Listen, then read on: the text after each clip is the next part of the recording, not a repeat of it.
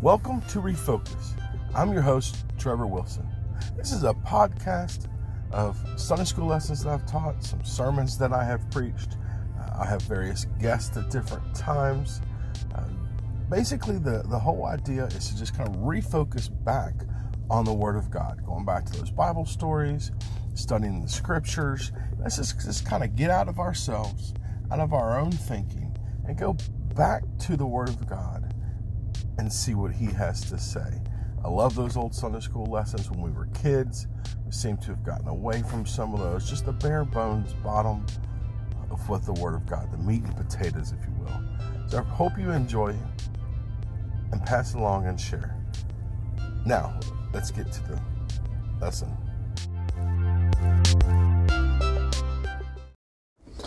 Hello again, Steve Wilson here, once again, continuing through the book of Matthew in chapter 18. I hope you can set aside the next 15 minutes to listen to my ramblings as we travel through this book. I've said often enough that this is my favorite book of the Bible. Don't know why. I've tried to figure that out, but it doesn't matter. Bottom line is that it is. And I don't know, as I read through it, I just see so many things that have guided me in my life and things that will guide me in the future. And so I just enjoy sharing what God shows me as I read through the book of Matthew. So here we are, chapter 18, and we have progressed down through verse 10. Now we are in verse 11. But let me just make one more comment on verse 10. I was talking about the angels and the guardian angels and all that. But, when it talks about these angels, it says that they do always behold the face of my Father which is in heaven. So they are ever before Him, constantly in His presence. And I believe they're sharing the actions and thoughts and whatever that they observe in the lives of you and I. So there's nothing secret before God. He knows all, sees all. He is that much a part of our lives because He can be and because He cares that much. So understand that if He created us in His likeness, He wants us to be like Him. Should we not also kind of approach one another the same way He does, or at least as much as we can? And so what that does is that behooves us to try and learn more about His character, to try and see things through His eyes as much as possible. I know we really can't fully until we get to heaven, maybe, but for now, that should be our goal, when we look at other people, to see them the way God sees them. And He says in verse 11, He gives us the very basis of everything He's ever done. The Son of Man has come to save that which was lost. Now, His desire is to see people saved. Now, there are those who talk about not having a free will, that God picks and chooses whom can be saved and whom cannot be saved. I do not adhere to that because of verses like this. He didn't come to save the lost He chose. He came to save anyone who would be saved. He has a desire to see everyone saved, and that's why He died. His grace is sufficient. The blood He shed was sufficient to save the whole world. So anyway, I'm kind of chasing a rabbit here. But anyway, that's His point. He came to see people saved, and that should be our heart's desire, whatever you believe about that. And I have a lot of friends who lean towards the Calvinistic side, the predestination and the elect and all that sort of thing. And that's all well and good, because most of them that I know are still trying to win souls. They're doing the same thing I am. They're trying to tell people about Jesus Christ. Maybe their motive is to find those who would be saved, my motive is to just find anyone that is willing to be saved. So whatever the case, we're doing the same thing. So, I'm not going to, separate myself from them simply because of that, because we're still trying to win the lost. And that's what Christ came to do. That's what he wants us to do. And that should be our ultimate goal, and no matter what we do. But in verse 12 it says, "How think ye, if a man have 100 sheep, and one of them be gone astray, doth he not leave the 99, goeth into the mountains, and seeketh that which is gone astray? And if so be that he find it, verily I say unto you, he rejoiceth more of that sheep than of the 99 which went not astray."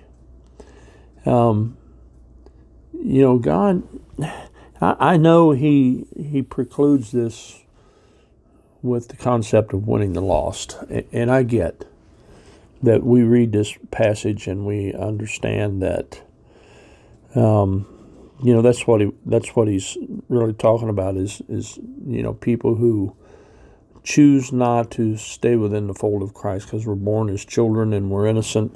Then as we grow, we make choices and we wander away, and God seeks to draw us back in. I get that, but could it not also be that he's also talking about Christians, perhaps? Maybe there's a sort of a dual application here, because Christians can backslide, Christians can fall away, Christians can cease to live a life that's in servitude to God and be drawn into the things of the world and be enticed by them. And because of that, people are lost because we lose our testimony. We stop winning people to Christ. That no longer becomes a priority in our life, and so our lifestyle leads others down that wrong road. So ultimately, it does lead to people being lost. But I think that God cares for each and every one of us to the extent that he would leave the 99 and go search out the one who has gone astray. Which, by the way, we're talking about, it starts out in this chapter talking about the children and all that sort of thing, and how God views them and how he cares for them and how he chastises the world for the way they treat us and that sort of thing. And as he gives these illustrations throughout the rest of this chapter, in verses 12 through 15 here, he's showing how much he cares for everyone. God has a concern and a desire to reach all, no matter what their background, no matter what they're into, wherever they are, whatever they're doing, whoever they are. God cares for everyone. When you get down into verses 11 through 20, you see that he is tolerant to all, that those who do things that are ungodly, he still tolerates them. And then when you get down into verses 21 through 35, you see that God is willing to forgive all. He forgives all sin. He forgives all behavior. It doesn't matter what a person falls into. God has the ability to put it all behind us and can remove that guilt. So in this section here, he's talking about how much he cares that he would be willing to leave the 99 that he's watching over and find the one who has gone astray. And to me, that's a whole another point about free will. God wants all 100 of them. He's willing to go after that one.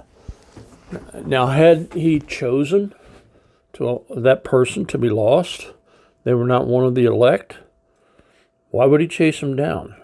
Why would he go after the whole kit caboodle? Why would he desire to draw in the entire herd if he didn't want to see everyone saved?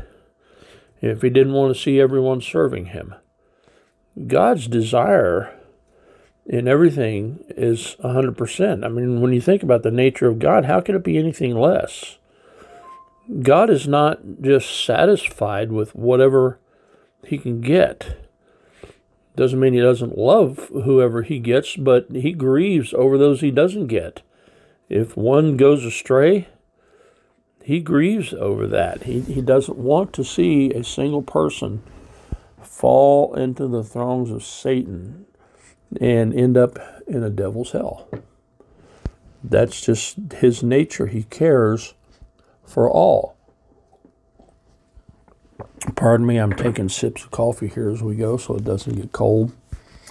And so he rejoices in verse 13, and so be he find it. Verily I say unto you, he rejoiceth more of that sheep than of the 99 which went not astray. And it doesn't take anything away from those that stay faithful. It takes those who stay faithful to prevent more people from falling away. And even so it is not the will of your Father which is in heaven that one of these little ones should perish. You hear what he's saying there? It's not his will that even one should perish. God doesn't want anyone to get away. His salvation is offered to all and available to all. Moreover, if thy brethren shall trespass against thee, go and tell him his fault between thee and him alone, and he shall hear thee. Thou hast gained thy brother. And if he shall hear thee, thou hast gained thy brother. Now, we're getting into a segment here about how to deal with issues with one another.